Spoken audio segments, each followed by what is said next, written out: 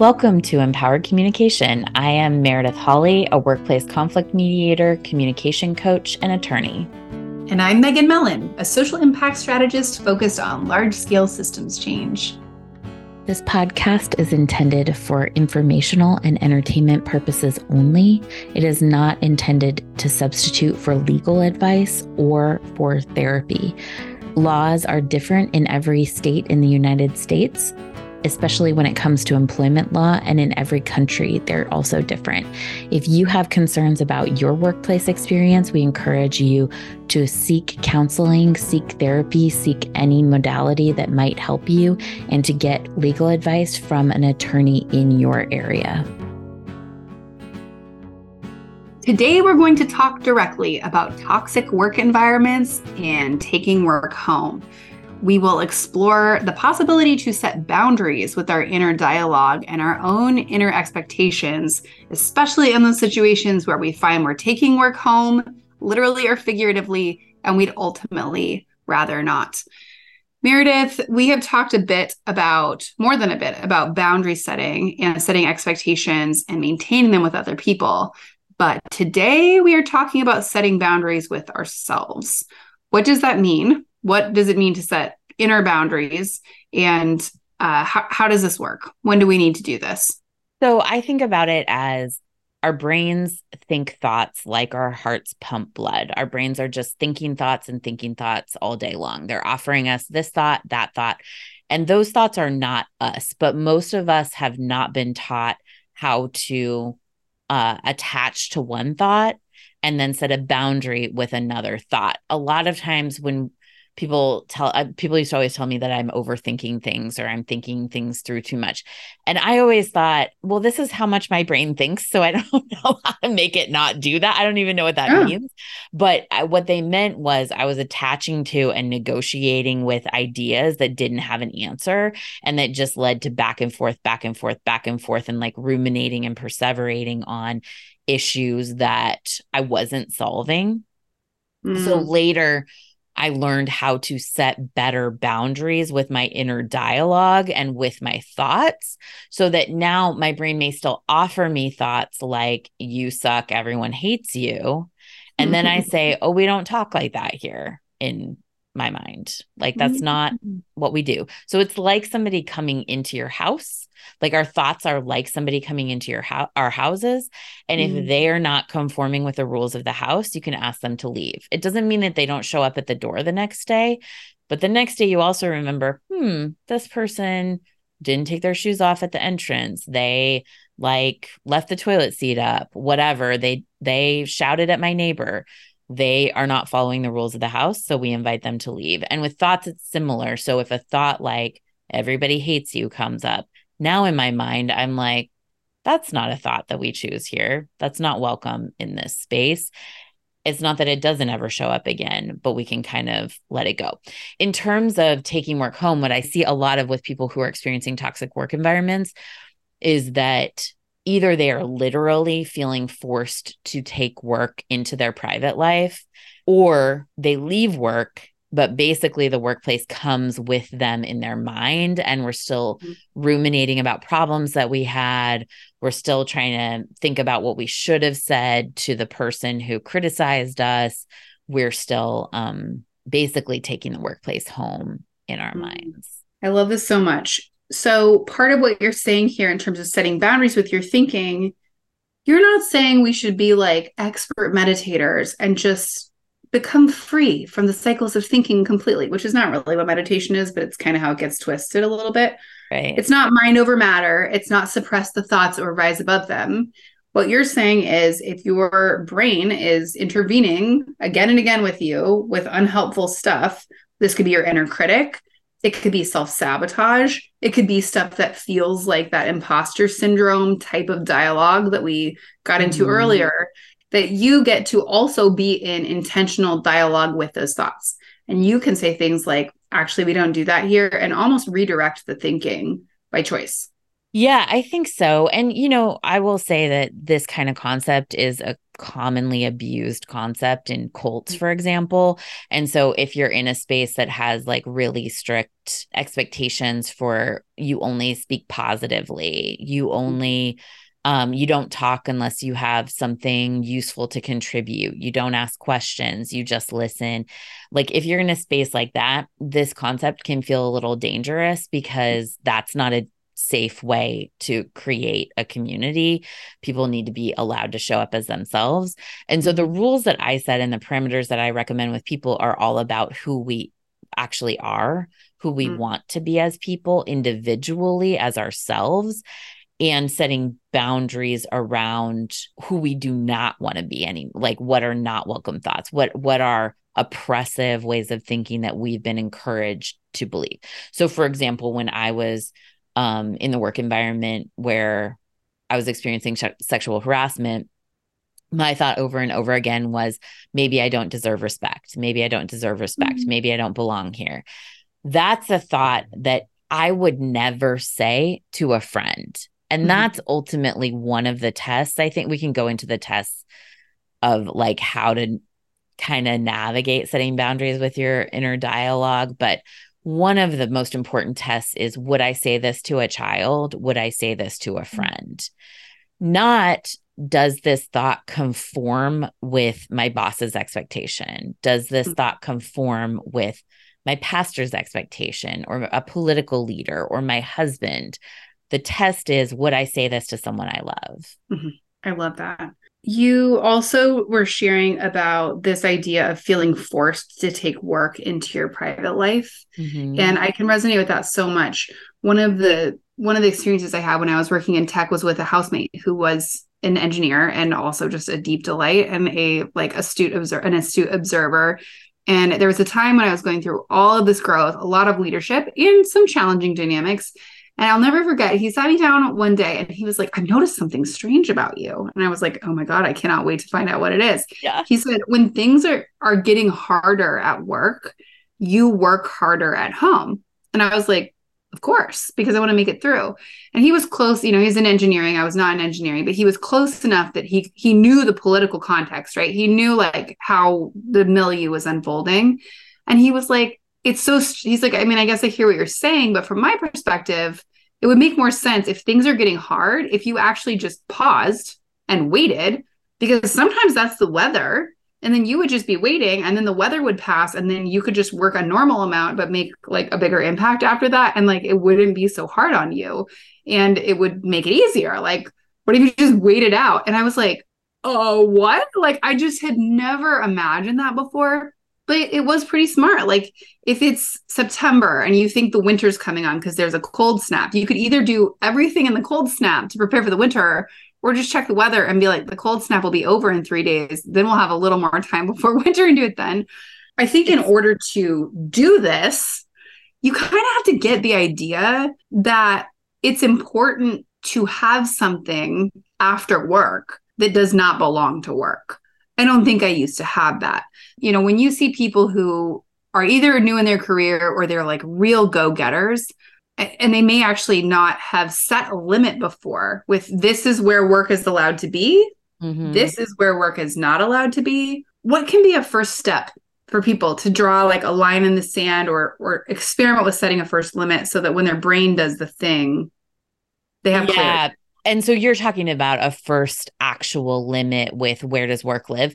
Yeah. So I will say I have a little bit of a different balance than a lot of people. Like for a long time, I didn't like the idea of self-care because I was like, it says that work is not self-care. It says that like we like get tortured at work and then we care for like this is sort of what it said to me.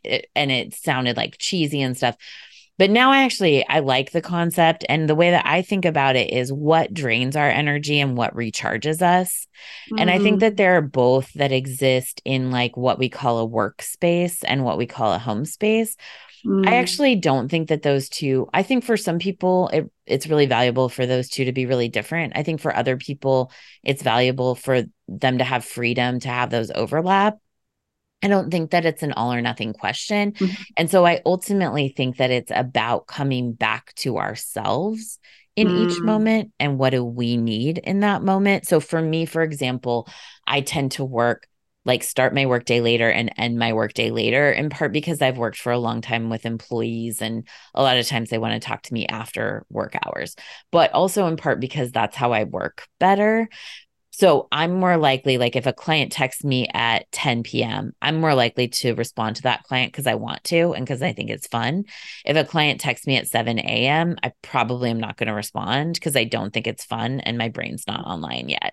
And so I do think that there's some ways that we can tailor that individually. But ultimately, I think the question is, am I in a space where I'm intentionally using my energy to the best that I can? Or am I in a space where I'm intentionally recharging my energy to the best that I can?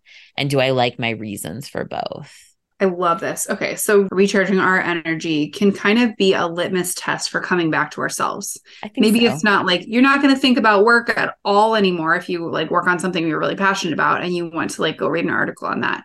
But your encouragement would be for people who are stuck in a tricky situation to explore a time when they are going to switch off the drain and pain dialogue and deliberately choose to be in a recharging state.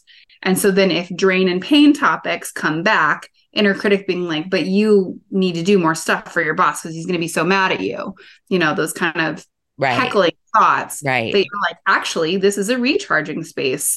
It's like yoga when they're like, all right, think of all the stuff that you're not going to think about for the next hour. Great. Park it outside the room. Yeah. Okay. And when it comes back, you're going to be like, we're going to deal with that in an hour. Right. Creating that recharging container. Yeah. And so I think that there's the external experience of it. And then there's the internal rules that we set. And so a lot of times our rules as Americans are work harder and you'll prove yourself. And just like work until you die. And then maybe someday you will have struggled enough that you get a prize. And in my experience, that prize does not come. When it does come, you're like, I got to work harder still because maybe there's another prize.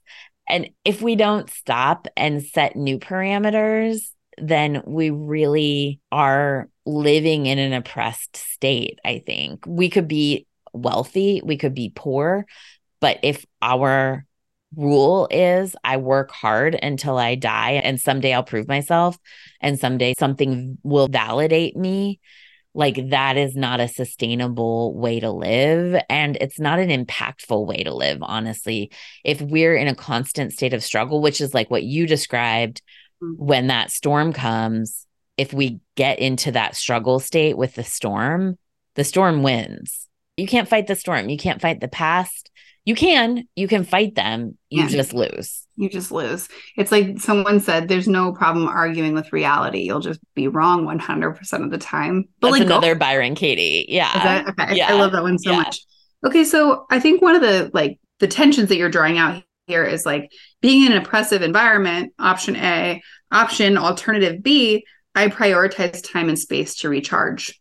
Yeah. So if we feel we are caught in some oppressive dynamic or oppressive environment, one thing we can do is go, wait a minute, where is the time and space to recharge? Where can I declare that, create it? And then where can I begin using my conscious mind to protect that, even if part of what it's protecting it from is our unconscious mind, that kind of heart pumping thought flow that is a habit, right? And some people will say, we talk to ourselves, your kids will talk to them. Well, I'm a parent now. So people will say your kids will talk to themselves the way that you spoke to them. Mm-hmm. Like a lot of the times those negative internal voices can be ways that we were wounded, right? When people either spoke to us or we caught them speaking to each other and we wanted to avoid that. Or how they talked about themselves. And we were just little sponges as kids. We watched our mom criticize herself in front of the mirror. So we do it now. She may have never wanted that to be the lesson or what was absorbed. Yeah. But you're a sponge. Yeah. And so that's what happens. And so until we find a way to repattern that, until we reroute it, reparent it, we say in parenting world, it is fairly predictable, just like Backstreet Boys lyrics from 1998, that it's going to just keep on showing up whenever the trigger and showing up, I don't think is the problem. Like if I said to you, the sky is purple, you wouldn't have a problem with that statement. If I said to you, your pink hair is so hideous, you probably wouldn't have a problem with it. You would be like, why does the screen show my hair pink? What's wrong with Meredith's eyesight right now? You know, like, but it's when we attach to the thoughts and we believe them, that's when they can become an internal boundary violation, I think. But it's like, if it's something like you didn't work hard enough on the project, ooh, has a little juice. And then you go home and you're like, I'm fine. I am making a grilled cheese sandwich. I have my tomato soup. I put carrots in, the secret ingredient for tomato soup to be extra delicious. That's a freebie and also a fact. Then you're like, no, I know that thought starts to enter. It's like, you're not working hard on the project. And you're not like, oh, pink hair is uglier and green hair is so cool. It's not a random one. It's like, ooh, it has some juice. And so those are the moments where we're going to be like, it's tomato soup time. Like, we're not doing that right now. We're going to look at that tomorrow once we have a lot of sleep.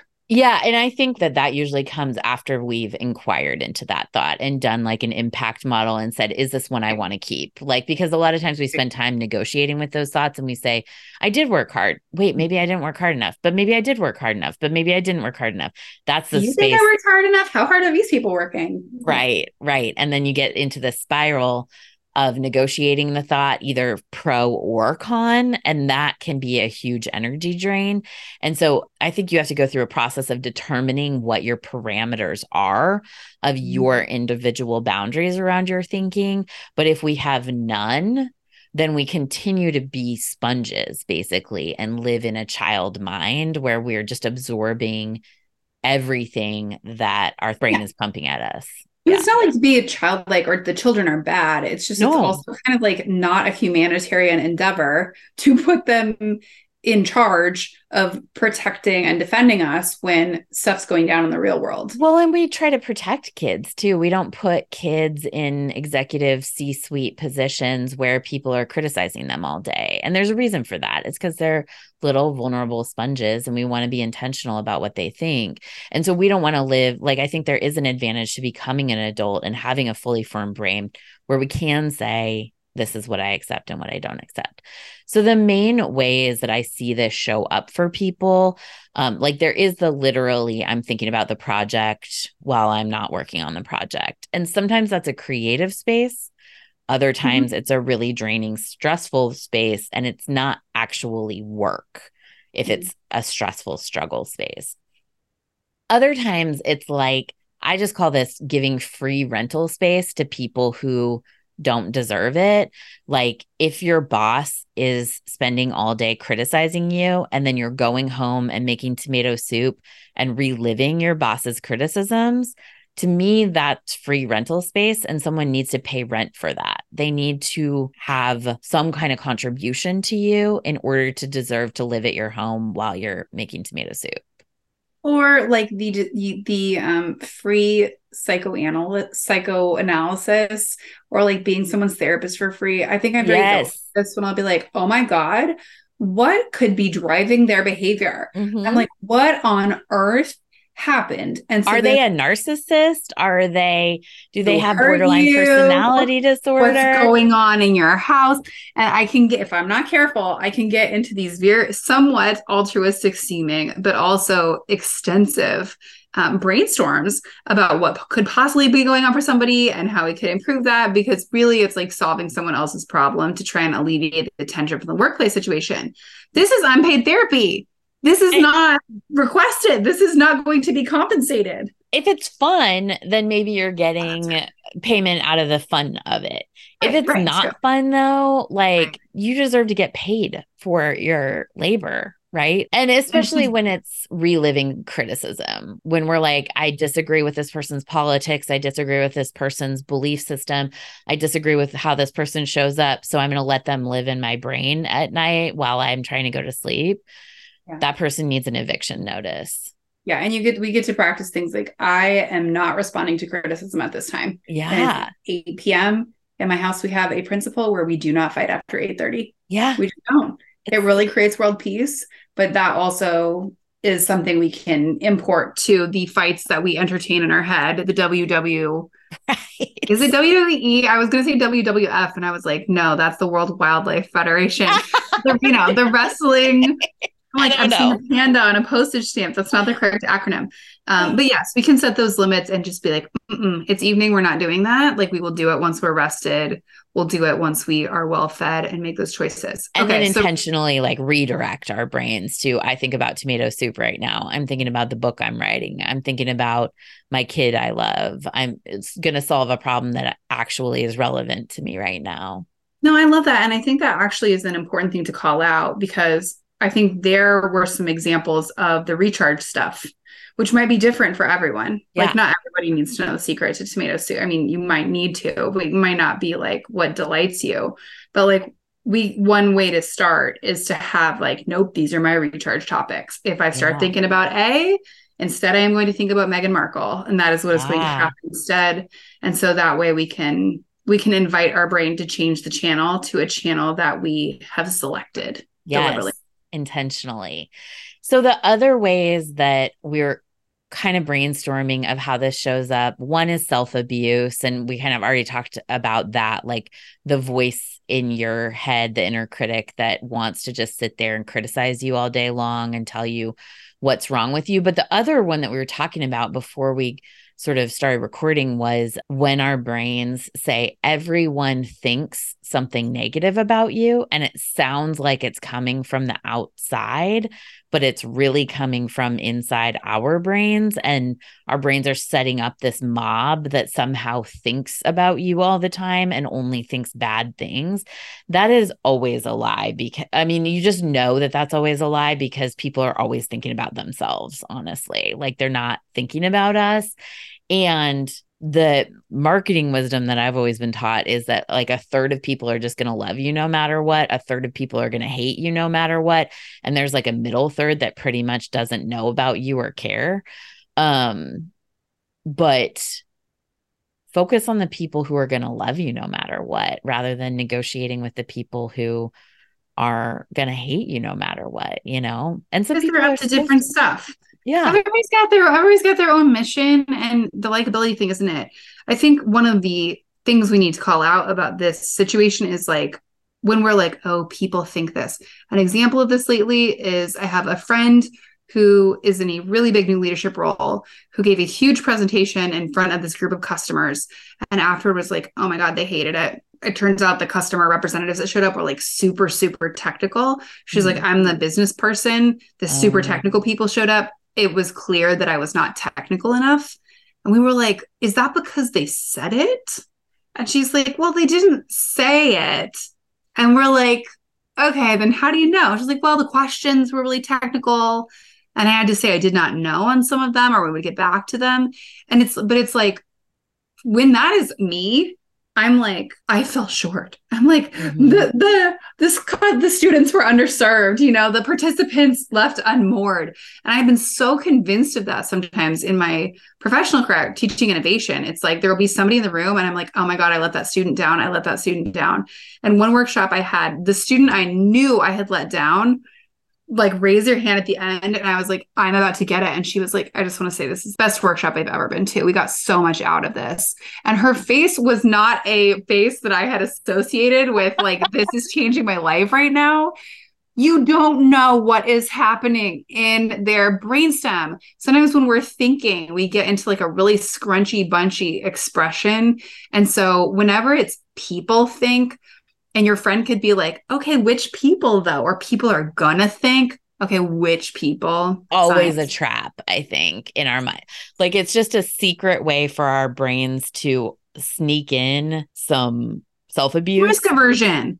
So, Yeah. right. It's just saying Yeah. like this is uncertainty, and also the ultimate brain lie that uncertainty can be avoided. Yeah. Right. The root cause of all anxiety is like, oh, if we just do these 25 elaborate tricks, we can cause total certainty forever and ever. Here, it's just going to be a lot of work. Go for it. And it's like, actually, that's Doesn't not work. how it works here. Yeah. Important Yeah. to get onto that. I think that what you're saying also speaks to the last two that we're going to talk about. I think it shows up in a lot of different ways, our self-blame and perfectionism. And I think what you were just talking about is the blame perfectionism side of this, of like, who's done something wrong, what's going to go wrong. And if I can plan everything out ahead of time and know what everyone will say, then I will never do a wrong thing or get in trouble or hurt anybody or hurt myself. Right. And I mean, we can spend a lot of energy doing that. And what we really end up doing is not showing up as ourselves and self-monitoring ourselves and abusing ourselves ahead of time. And my rule is always like, if there's an abuser in the room, I at least want to make it hard for that person. I want to make that person work to abuse me. I don't want to do it for them. And if I want to create safety in the world, if I want to create more peace, more magic, more joy, more belonging in the world, I have to take action to do that. Mm-hmm. And I also need to set parameters in my own brain and in my own life that reflect those values. Yeah. Ultimately, this kind of becomes an uninstall process for internalized oppression. These thoughts are not your fault. Your inner critic is not your fault. Your saboteurs are not your fault. It's not like that. It's just these regressive thoughts have a way of sneaking into your house and taking all your goodies. And so when it is possible, when the energy is there, if we can just move the boundary closer to the outside of the house, we can slowly increase our capacity to live a recharging life that is not constantly being intruded upon by these learned thinking behaviors that did not arise with our true essence, our true nature. They were taught, and we can unlearn them with grace. And they're not consistent with the impacts that we want to make in the world. A lot of times when I go over this with clients, they'll say, but he really said that to me today. He really said you suck at your job, or he really said you look hot in that dress, or he really said you Black person are being racist against me, white person, by talking about racism. Like, they really said that to me. And that is valid and true. And so none of this is also about denying reality or gaslighting yourself into not thinking those things are true.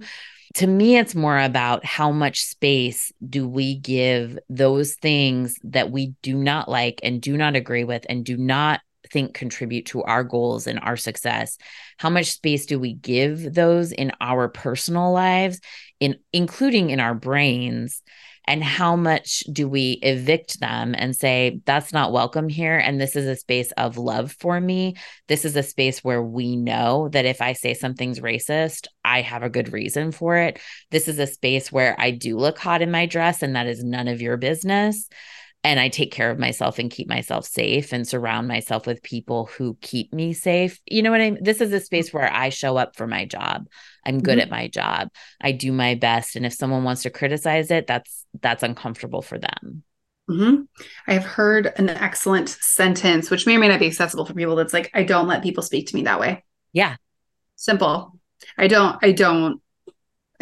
allow that. I don't allow comments like that in front of me in the workplace. Yeah. But, and we can say that to ourselves too, to our brains too. Oh, I don't let people speak to me that way. That's not how, even if our brains are saying, but he said it. I'm not saying it to you. He just said it. It's still us. It's still our room, our safe space, our brain to say, oh, like, that's not what we do here. I will never reinforce that kind of messaging with a human being on this planet. We've just painted a wall in our bedroom in our house right now. And I don't know if you've ever painted, but you like put the tape down on the edges and we're like, oh my God, is it going to be terrible? And I was like, no, before we pull it off, if we went to our friend's house, we would never be like, oh, I noticed that your thing over here has like a little bumpy line. I was like, no, before we pull the tape off, we need to agree. Friends do not split hairs about the clean lines on other people's paint jobs. Like, we need to agree. And then we do it. And then guess what? We pulled it off. And I was like, look, it's like, no, Megan, we already agreed. Follow the new principle. I'm not going to look. I'm going to keep my glasses off. It doesn't necessarily happen like that overnight. No. But I think this is where we can get to. And if we practice redirecting those thoughts, we can get more space for that recharging time, which lets us access better thinking in the medium run to do its best for us. And I think the process isn't like, if our brains say, oh, he really said that to me, you say, yeah, he did. You're right. Totally. He did. And we're going to focus on nurturing me, on being kind to me. So I think the steps to shifting to having strong inner boundaries are, like you said, would I say this to a friend? If I wouldn't say it to a friend, it is not how we talk in my brain. If I would not say to my friend, oh, your paint looks a little off here, like, We just move past that. The second is, does this serve me? And is it consistent with who I want to be in the world? Not, is this a thought my mom would like? Is this a thought my boss would like? Not, is this a cool thought? But is it me? I get to decide. I own these boundaries and they're mine.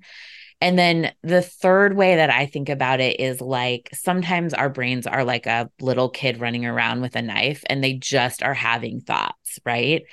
And then in that situation, I think about it as being the adult, stepping in, taking the knife away. And the knife is the abusive thought. The knife is the thought that we were programmed with as kids that's not safe. And we are de-escalating. Like that is a very evocative image. And I'm like, yes, tuck that away because I know that feeling. Right? It's like you feel harmed and wounded and there's no one else there except everyone that's been there, and it feels realer and realer, more and more real the more the rumination happens. But it's like, no, we are de-escalating.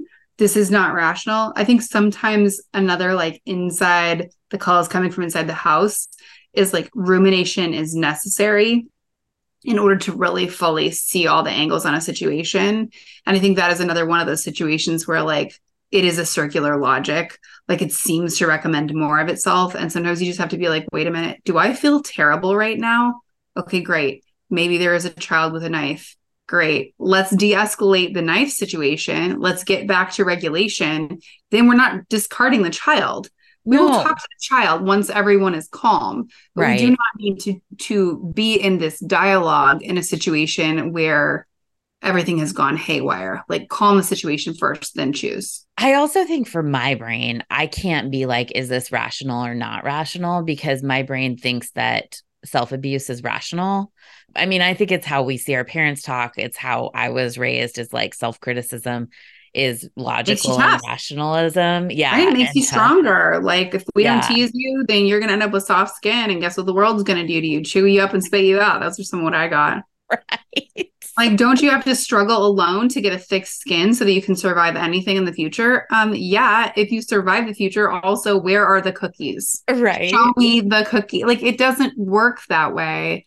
It's the moving target of the hamster wheel, right? Just a little bit tougher. Just a little more abuse and you're going to be good. If I yell at you just a little more, you're going to run this marathon like a pro, which just isn't how it works.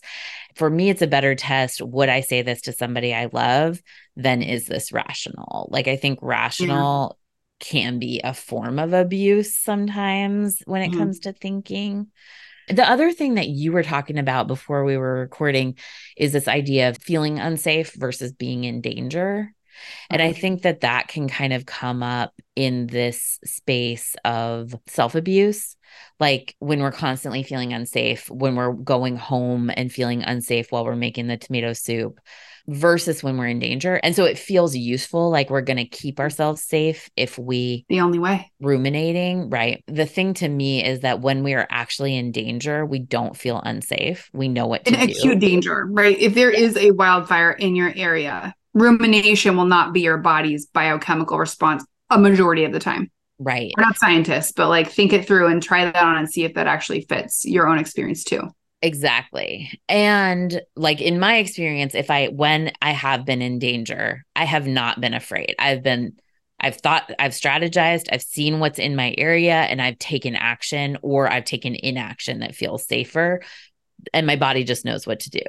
When we're feeling chronically unsafe, to me, there's a space to set these boundaries in our inner dialogue and in the ways that we talk to ourselves, and then reflect that in our outer environment with our expectations of how other people talk to us also.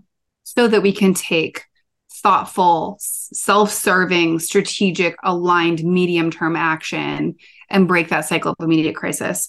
There's one more thing I want to be sure that we pull into this conversation, which is, sometimes like toxic workplace, toxic thoughts. How do we know which thoughts are toxic thoughts? You have a really good definition of toxic that is very flexible to the person that we are. How do you define toxic? Yeah. So I think something's toxic if we're tolerating something that we don't want to tolerate. And so the example, and I don't think that there's a universal definition, of like a toxic person or a toxic behavior. Although I do think that there are some actions that we say are criminal, right? That we agree as a society are outside of social boundaries. There are some people who transgress those. We all agree to not tolerate. We agree to not tolerate it. Yeah. But I think we also have our individualized sense of what we want to tolerate and what we don't want to tolerate. And like I always give the example that I have a friend who, when we talk to each other, we get louder and louder and louder and louder, but her husband is like sound sensitive. We'll sit across the couch from each other, just yelling at each other. And he'll come in from the other room and be like, I can't hear the TV. Why are you yelling at each other? Stop yelling. And we don't want to be yelling, but we don't notice it. It's not a boundary to us. It's not behavior that we don't want to tolerate in each other, but for him it is. And so we appreciate it when he comes to and tells us, because we don't notice it. There are any number of things like that we all can choose to tolerate or not tolerate, and it's ours to make that decision about. And at the end of the day, I think this, where we begin to set these internal boundaries, where we begin to redirect to what will recharge us, we can start from what's recharging us. Yes. What's draining us. Yes. Choose to have a recharge zone. Start to notice the drain zone. We want to use our energy. We want to use it. We want to drain because we use our energy towards what makes an impact, right? But we don't want to have unintentional drain. I love it. Making intentional. Thank you so much, Meredith. If anybody has another story, another question, another example of how inner boundaries have been crucial for you or a tricky situation where they are needed for you, you can write into us. We love receiving stories or questions from listeners and from the community. Meredith, how can people get in touch with us? They can go to Eris Resolution, ERIS resolution.com/story.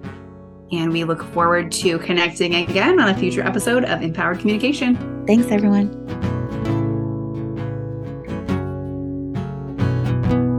The Empowered Communication podcast is produced by Same Team Media.